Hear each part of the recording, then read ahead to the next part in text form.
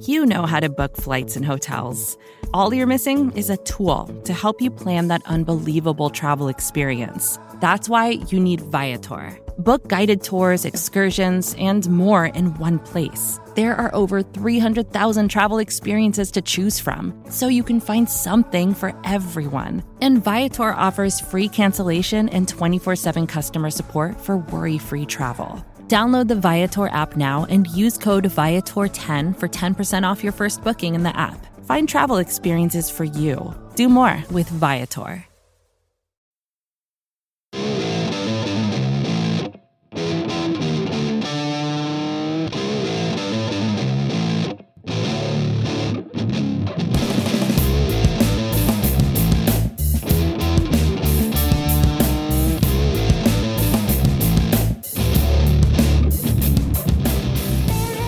What's up, everybody, and welcome to episode 71 of the Talking Chop podcast.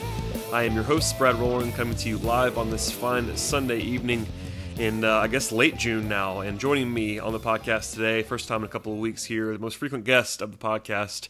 You know him well. His name is Scott Coleman. What's up, Scott? Brad, thanks for having me back. Glad to see the Braves are finally starting to play at least a little bit better, Sunday notwithstanding, but it's nice to have a couple of wins under their belt. Yeah, I mean, they had won 7 of 8 before Sunday. Obviously, Sunday, if you're listening to this, was today as we're recording, but it was a 7-0 loss that was really not competitive at any point. But, you know, prior to that, the Braves were sort of red hot, and, you know, in a nice way. They haven't really, I mean, I admittedly did not go back and look up the specifics on this, but I can't remember the last time the Braves won 7 of 8. It's been quite some time. Yeah. I guess it might have happened in September last year when they got a little hot. But in terms of games that actually matter for something, winning 7 of 8 is a nice change of pace for sure. I mean, I don't know if we could talk about the little streak there, or we could talk about Sunday in which Julio got bashed around a little bit again. In fact, both of the 2 losses over the last 9 games came with Tehran on the mound. We could probably take either approach to that. But anything in particular that you saw during the win streak that excited you, or anything that you wanted to jump on with Julio? With Julio, I think the really, Sunday was maybe his worst start of the year as far as I'm concerned. He's had a couple of starts where it felt like teams were just kind of blooping and doinking him down all over the place. A couple balls go fair down the line that, 2 inches to the left or right, and they go foul. But he was just, I mean, I think I mentioned after he threw the 2-run homer to Travis Shaw, I mean, he was just throwing meatballs. They were 90-mile-an-hour fastballs right down the middle. His breaking stuff didn't really have any life. His changeup wasn't doing anything. I mean, you look at his numbers now, it inflated his ERA to 5.3. His FIP is 5.77. His walks are up. His strikeouts are down. His home runs are way up. Look, I think a lot of people were just kind of hoping, if not thinking, that Julio was just kind of on a bad stretch. But at this point, I think there is some very serious cause for concern, because right now he's just not a very effective big leaguer. Yeah, I mean, it's 16 starts at this point. That's not nothing. It's probably half a season as we're nearing the halfway point of the year. And you mentioned that he was really, really bad on Sunday. There's nothing to really excuse how bad he was on Sunday, to be honest with you. But even before that, a couple of bad starts. I mean, obviously, he wasn't. He's not always as bad as he was on Sunday, but the numbers that you mentioned are very, very troubling. He's now a sub-replacement level pitcher for the season, which you might expect from a guy who has a 5.77 FIP on the season. I mean, he's not this bad, I don't think, but with the way he looked on Sunday, it's like you can't just say that flatly and leave it there, kind of thing. Yeah. I mean, I can't imagine he's not going to bounce back to at least to some extent at some point. He is relatively young still. This is not a guy who's suddenly just lost the ability to pitch because of age. He's only 26, but I mean, Julio's been inconsistent in the past. He had a couple of bad years, obviously, under his belt, but nothing quite like this since he sort of first came on the scene. So, hopefully he'll turn around, but obviously his value is in the dumps right now. I mean, the number one question we get with kind of everybody right now, being that we're almost to July, is about trade value, and I don't necessarily want to get deep into that, but if you're talking about Julio Tehran, It's basically the worst possible time to trade him at this point. Yeah. The Braves, if they were going to do that, they should have done it a year ago. And I had no problem with them holding on to him. The value of the contract, we talked about that a million times. But people are now panicking. At least a lot of Braves fans that I've seen on Twitter and asking us questions about about Julio on the Talking Chop account, et cetera, kind of like wanting him to be traded. There was one question that was about Julio Teheran being traded straight up for Kyle Schwarber, who's also struggling for the Cubs. A, that would never happen from the Cubs standpoint, and B, that's kind of where we are at this point. People are really not very happy with Julio. It's kind of tough to blame him, though, because he has been bad. Yeah, with Julio, I wonder if, just looking at the schedule here, again, this is Sunday night, but the Braves are off Monday, and then they're off the following Monday. I wonder if the Braves would at least consider kind of a phantom disabled list stint. With the off days, they could probably only have him miss one turn in the rotation. Maybe they have Bartolo fill in for him, which is certainly not an ideal situation by any means, but kind of is what it is. And clearly, whatever Julio is doing is not right. I'm starting to think that the Roger McDowell departure is really kind of the driving factor behind this, because nothing else has really changed. I mean, sure, his home park has changed, but as we've seen, SunTrust is not nearly the hitter's haven that everybody kind of proclaimed it as after a week or two into the year. I wonder if the Braves will, do a phantom disabled list, the old groin strain or oblique stiffness that might just let him kind of clear his head and get right physically, rest his arm a little bit. Because obviously, if the Braves are going to be even halfway competitive the rest of the way, they need more out of Julio. For sure. I mean, it's kind of amazing how good the Braves have been in terms of record with Julio. They're easily their best pitcher, track record-wise, being as bad as he's been. It's kind of a testament to everything else that's gone right, and there has been a lot of things that have gone right this year, even though the record is still not terribly exciting. It's much better than a lot of people thought it might be, and especially if you told me Julio Teheran was going to have an ERA north of 5, I would have told you the record would be worse than it currently is. So, on the bright side there, but your opinions there on Julio are kind of the same that mine are. Just a note on Bartolo Colon, he got scratched this week with a quote unquote stiff back after being on the DL with a strained left oblique. Snicker was quick to say that it was something completely different than the oblique. Kind of take with that what you will, but Colon, I'm not even 100% sure that he is available because, at 44, he really could be injured. So at this point, even if it wasn't Bartolo, they could go with somebody. They could throw Matt Whistler out there. They can do something if they want to get creative here. It's a good time to do it. It's actually glad that you brought that up because I do think that if we hear about that with Julio, it'll be tomorrow on the off day. It'll be on Monday, so you might even be hearing about this after the fact if you're listening to this. But if it was going to happen, it would be a good time for it, and that's a good point from you. But hopefully he'll right the ship in a hurry because whether it's for trade value or just had that guy in the rotation, they're going to need Julio Teheran. That was not the biggest story of the week, though. The biggest story of the week is the notion that Freddie Freeman could play third base, which I cannot even believe I'm saying out loud. That might pretend my thoughts on this, but without saying my thoughts on this, where are you at with the Freddie Freeman third base experiment that is now taken over the internet as this huge thing, as Freddie could be returning around the All-Star break, which means only a couple of weeks here before Freddie could be back, and sort of this whole scenario that's playing out? When I think it was Tuesday when the reports first surfaced that Freddie might be playing third, and I think everyone just kind of laughed and said, "There's no way." And then, sure enough, the very next day, the video from I think Mark Bowman surfaced of Freddie taking infield practice at third.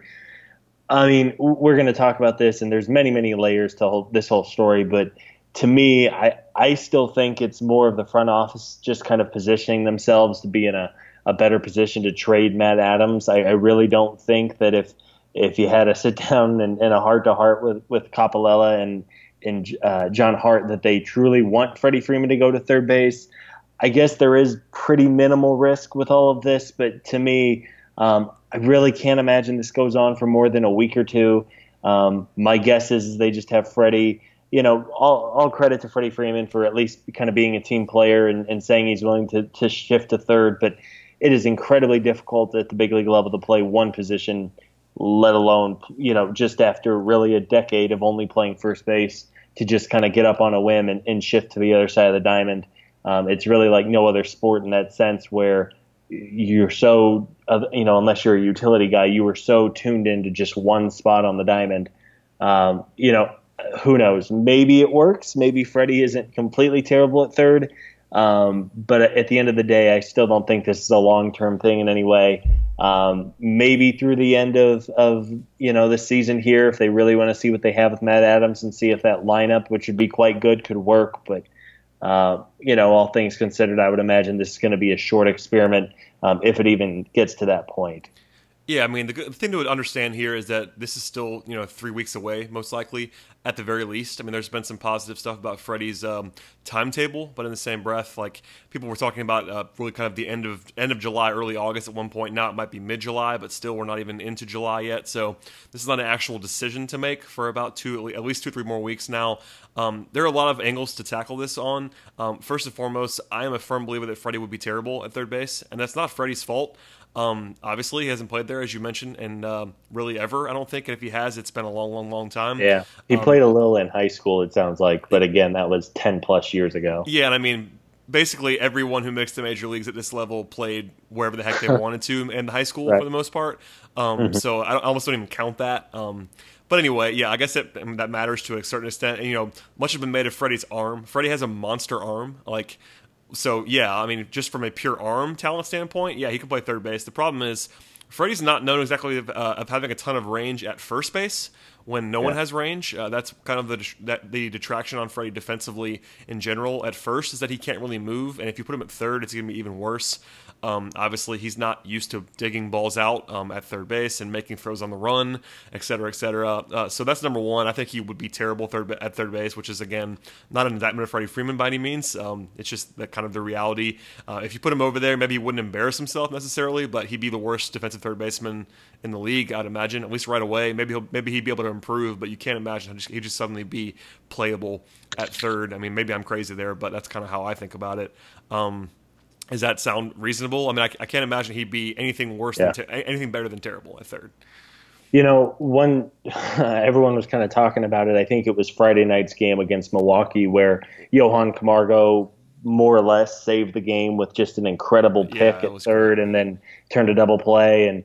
And then the next inning, he had the presence of mind to hustle over to third to take a throw from Dansby to tag out the runner, and everyone kind of pointed to Dansby with good reason on that play. But if Camargo is not in perfect position, doesn't cleanly field the throw and get his tag down right away, right on Thames's arm, I mean, he's safe, and all of a sudden the Braves are in huge trouble. Could Freddie Freeman do those things? I'm not so sure. I think it's part of it's just muscle memory of where you go when a ball gets put in play. Again, maybe he surprises us and is better than we think, but just watching someone like Johan Camargo, a pretty solid defender at third, he single-handedly saved the game on Friday night. Without him, I think the Braves lose that game. And I'm just not confident in Freddie being able to make that play. And, the trade-off, sure, is you get both Freeman and Matt Adams' bat in the lineup. But, again, I just don't see this being a long-term solution. If they want to do it this year, sure, that's fine. It's not as if the Braves are in the World Series hunt here, even really the playoff hunt, barring just something amazing happening. So if they want to try it for a little bit, sure, whatever. But again, I just don't think this is the long-term thing. Yeah, for sure. I mean, and I mentioned there's a couple of angles to it. That's one that's Freeman's defense. The other one you kind of bring up there is that you want Adams and Freeman in the lineup together. One thing of that to that end for me is that I tend to not believe quite in Matt Adams in the way that people have jumped on here. He's obviously been incredible, but there's little reason to believe he's going to be this good. To the point where you're shifting your franchise cornerstone top 10 player in the league to a different position for the first time. That's kind of aggressive for me. Even if you thought Matt Adams is going to be an above average hitter, which I think that's a reasonable thought considering what he's done in his career.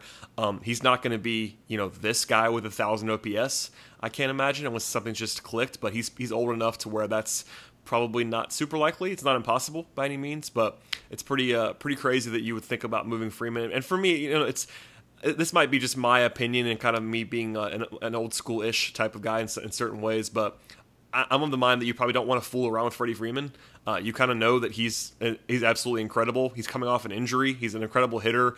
Why would you want to take him off of first base where he has to do minimal work and it's kind of autopilot, and putting him at third base where now he has to focus and kind of kill himself defensively in a way that he never has?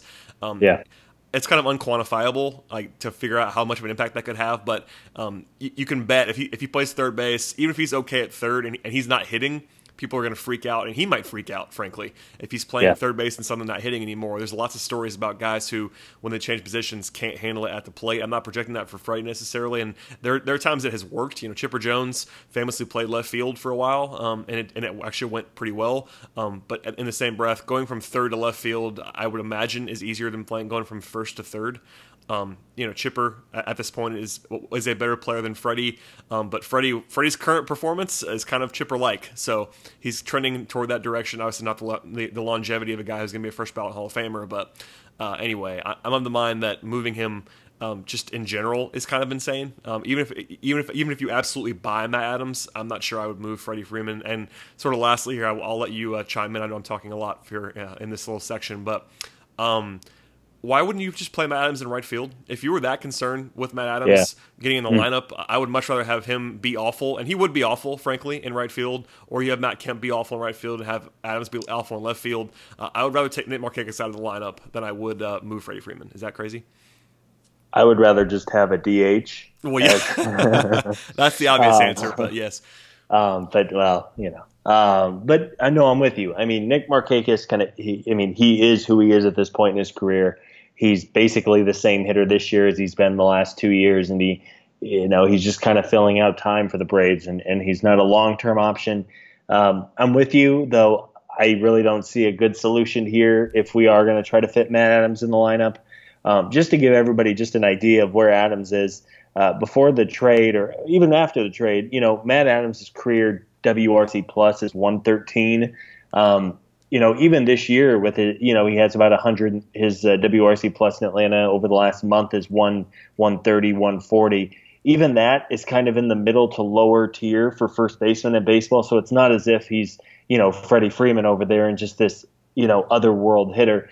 He's certainly a good hitter, and when you compare his bat to whoever would be starting at third base, an Adonis Garcia, a Jace Peterson, a Johan Camargo, obviously his bat is going to look good, but at the end of the day, I just don't think his bat overall is worth kind of shifting, as you said, shifting your entire franchise's focus and making you're really one of, I would argue, two bona fide star proven players on the roster.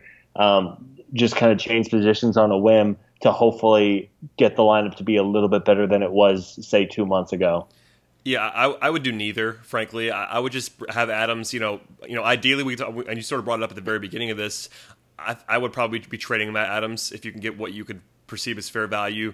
Wait as long as you can. Wait till Freddie's back or close to it before you pull the trigger. But I have a very, very good feeling you can get more from Matt Adams now than you traded for him. So that is a huge success, especially when you factor in the production that he would have provided for you for a couple of months. That's a huge win. Even if you didn't trade him, to have that ace bench bat and be able to sort of play him a little bit and have insurance for Matt Kemp in left field. For instance, if Kemp went down, you could play Matt Adams every day or close to it in left field. It might not go well, but the corner outfield tandem of Kemp and Adams would be the worst defensively in the league.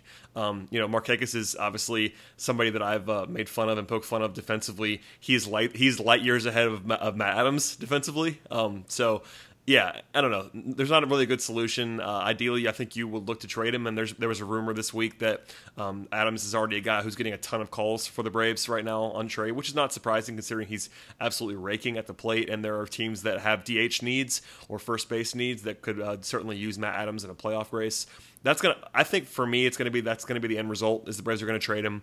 It may not be until near the deadline, but it makes a whole lot of sense to me if they were to give the offer, even if it was today, and you don't have a first baseman for the next couple of weeks.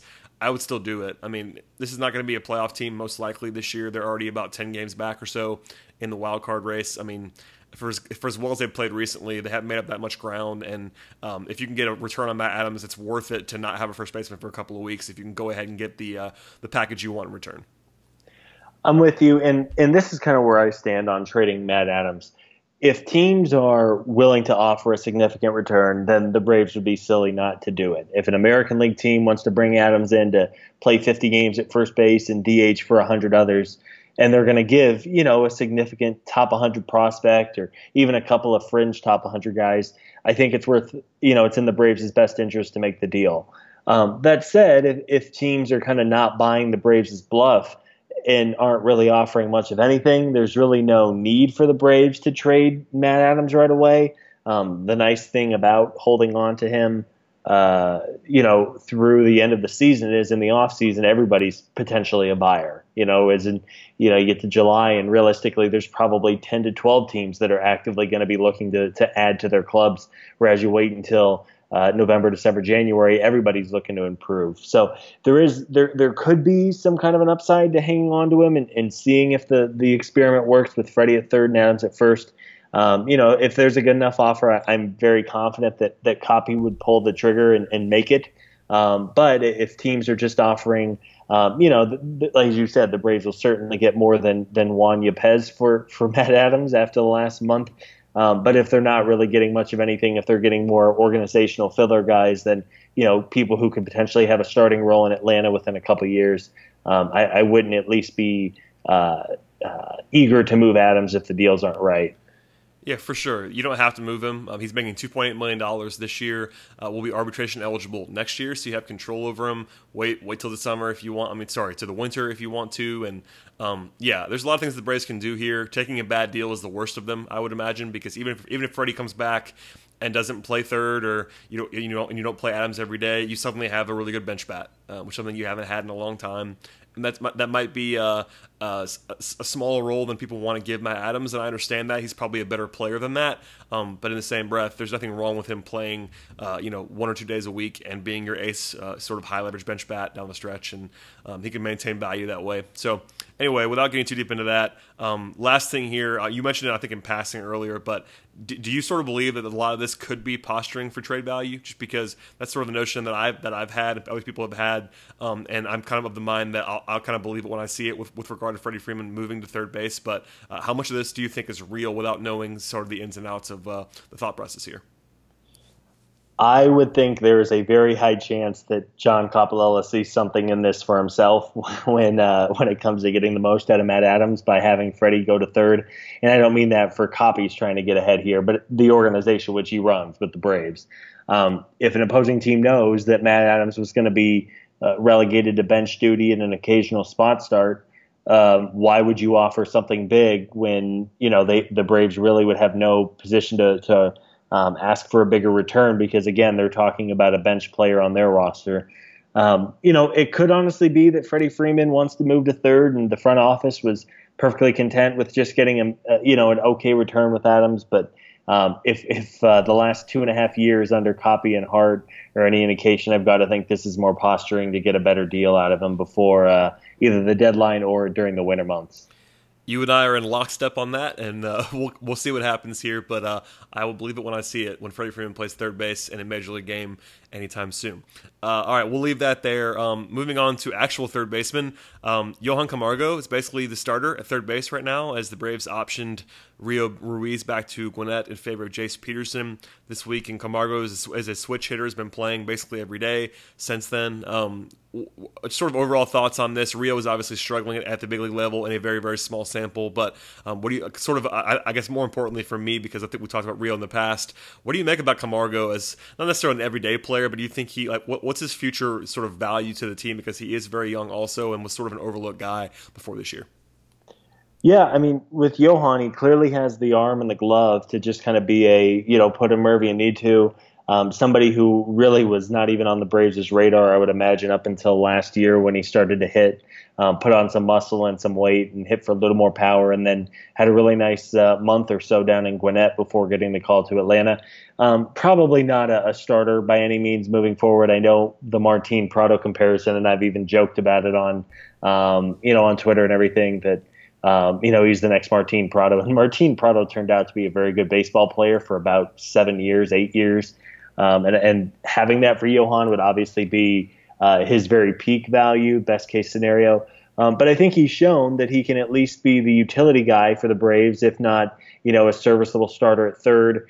He's not hitting super well, and some of his early success at the plate was fueled by a high BABIP and just kind of spraying singles all over the place. Hasn't really shown too much power, and likely never will. But if he can play a solid third base and just kind of fill in again, his defense alone makes him more valuable than Adonis Garcia. And if he's able to just kind of hold it down until either it's Freddie Freeman over there at third or the Braves make a more permanent move this summer in the offseason, I think he'll at least, won't embarrass himself over there.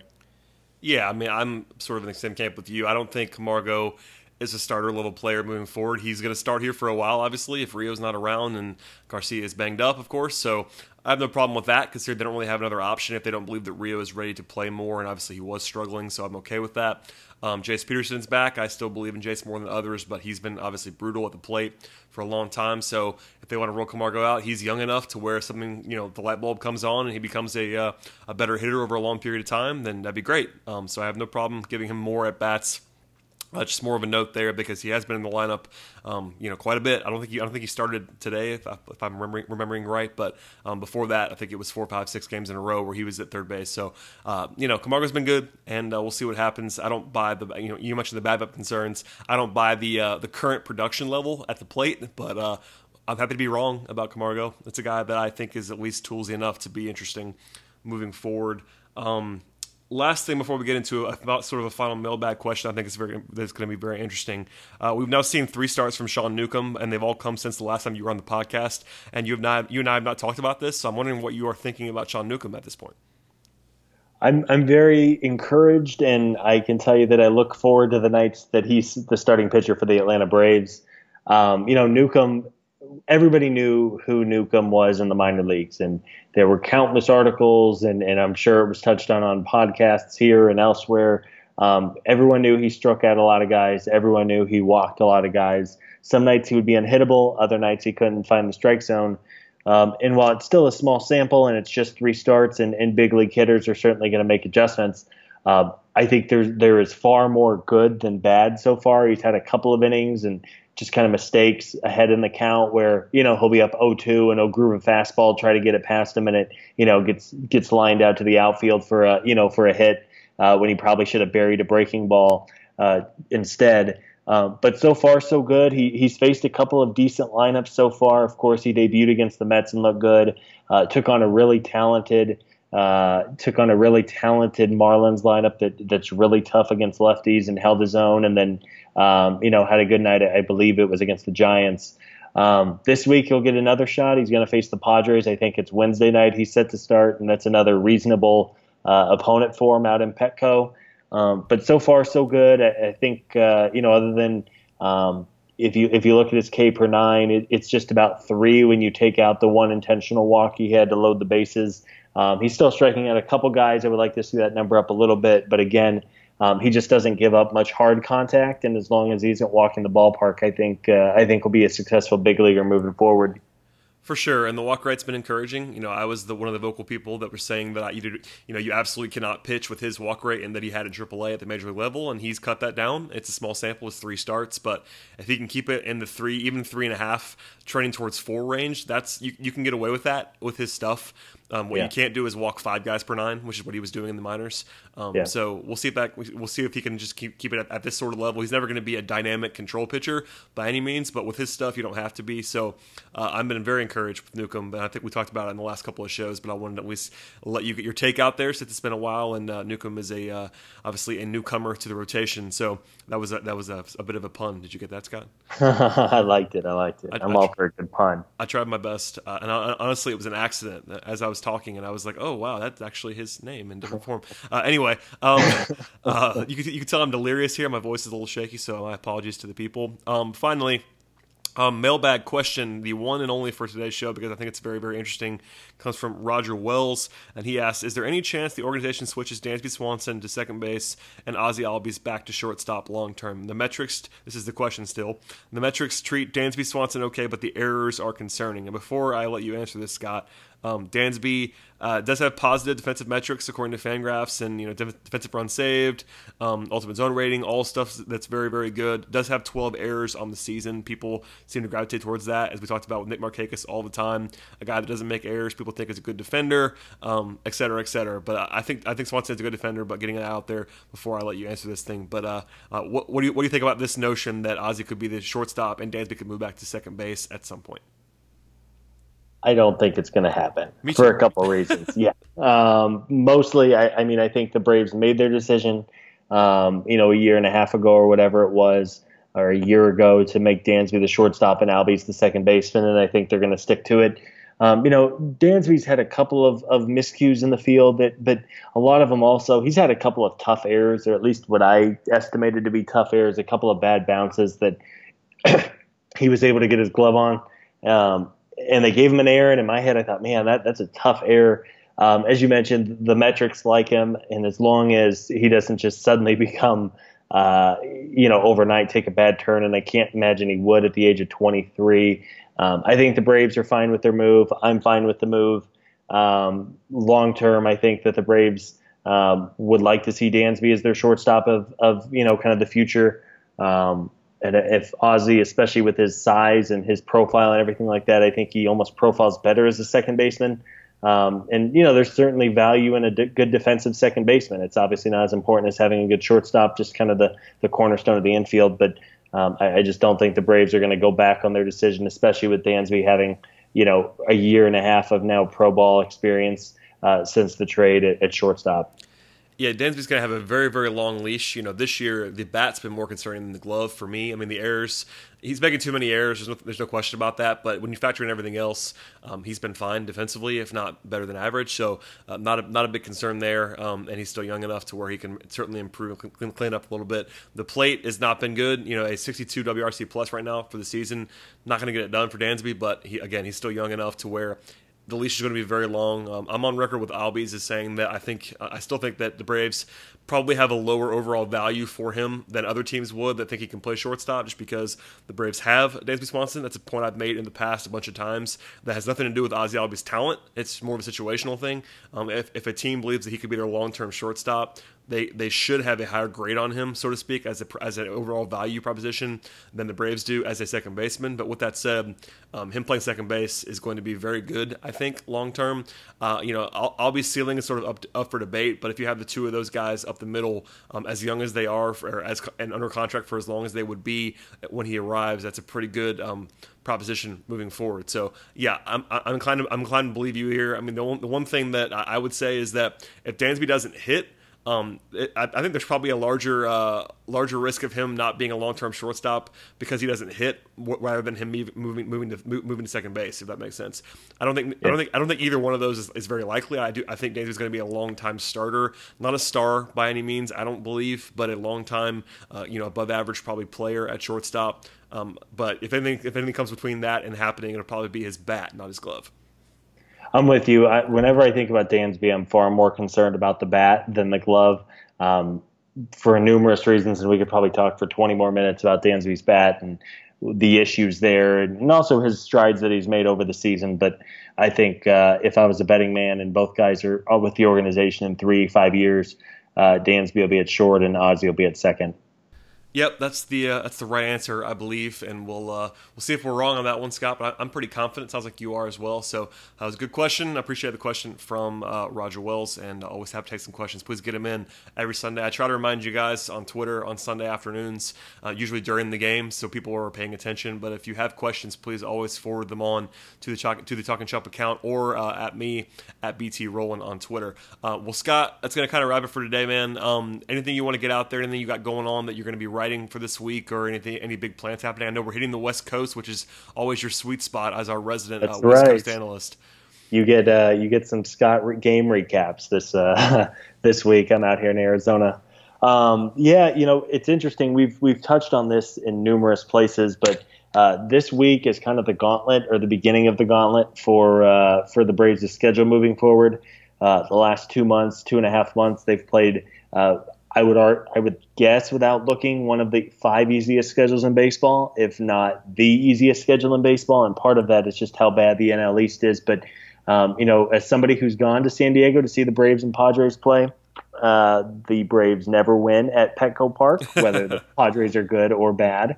And then they have to go to Oakland, and for as meh as the Athletics have been this year, they're one of the best home record teams in baseball. I think they almost have a 2-to-1 win-to-loss ratio at home this season. And then it's just brutal after that. They get the Astros for a couple games. They close out the first half with 4 at the Nationals. They open up with 3 against the Diamondbacks in Atlanta. Then they get 3 at home against the Cubs, the surging Cubs, if I'm to quote Chip Carey here. And then they go 4 games to the Dodgers, who might not lose a playoff game or just another game this season in general because they are ridiculously good. You do 4 at the Dodgers, 3 at the Diamondbacks, and then to wrap up, they have a 4-day series with the Phillies. So that's I believe, a 10-game, 12-day road trip, which is not going to be fun. And then they get back home, and then they get the Dodgers for 3 more. They get the Marlins again. It's just a mess. I mean, the July schedule for the Braves is going to be brutal. Hopefully they're able to at least kind of be near 500 at the end of it. If they are, it would be really pretty remarkable. But again, for as fun as the last couple weeks have been, it's probably best to be, just kind of brace yourself for impact, because the next 4 weeks are about as hard as it can get schedule-wise. Yeah, for sure. And, West Coast games are always interesting anyway because people are trying to stay awake. The one recap that you don't have this week, I have on Tuesday. So I've already started preparing coffee for the Tuesday night, 1:30 a.m. local time finish, what I'll be writing. That'll be fun. But yeah, it should be fun, man. I like West Coast baseball. It's always fun for the night owls like myself, and obviously you're more in the sweet spot. But should be fun, even if the Braves are not necessarily going to be racking up wins at the same rate that they have been over the last week or two here. But they've been playing better, so that's good. I'm happy to be wrong. I'm always happy to be wrong when the Braves play better than I think they will, because for as much as I have the rep of being negative about the team, it's always more fun when they win. So yeah, there you go. I'm enjoying. I mean, we've been talking about this. I'm enjoying the Braves right now, and there were parts of the last 2 years where, man, they had lost their 8th game in 9 days. They were starting, their 18th starting pitcher of the week. It seemed like, it was just a mess. I mean, they had guys who had no business being even in the big leagues were hitting 4th and 5th and 6th for them. This is at least kind of the light at the end of the tunnel, and this year, the last couple weeks especially, have been a lot more fun compared to, when they were 23 and 50 or whatever they were about this time last year.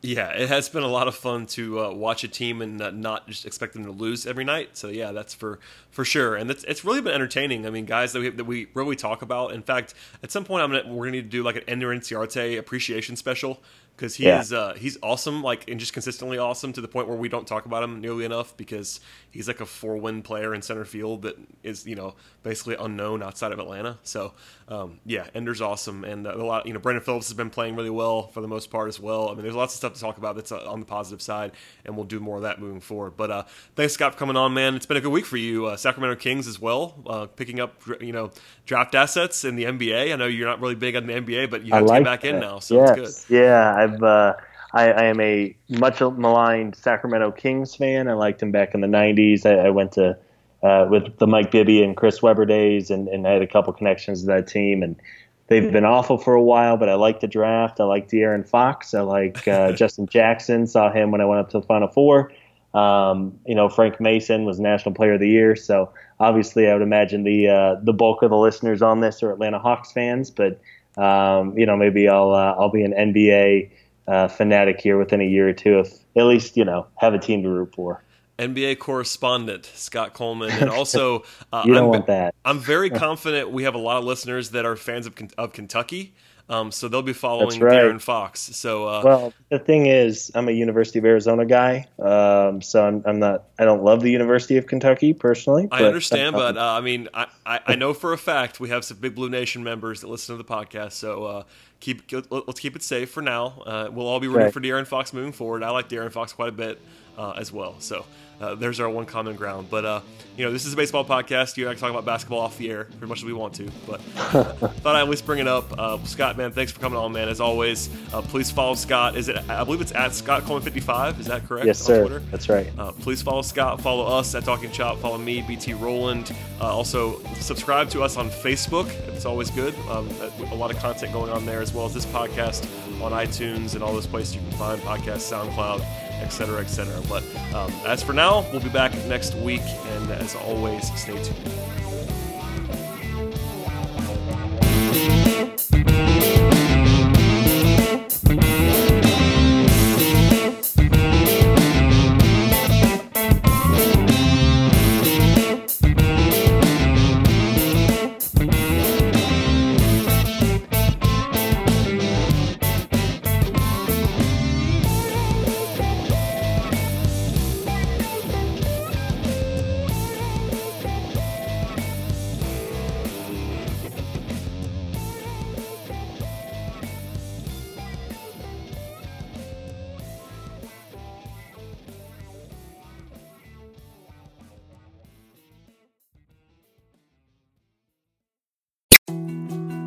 More to-dos, less time, and an infinite number of tools to keep track of.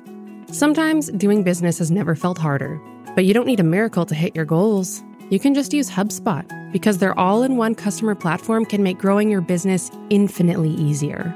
Imagine this: high-quality leads, fast closing deals, wildly happy customers, and more benchmark-breaking quarters. It's not a miracle, it's HubSpot. Visit HubSpot.com to get started today.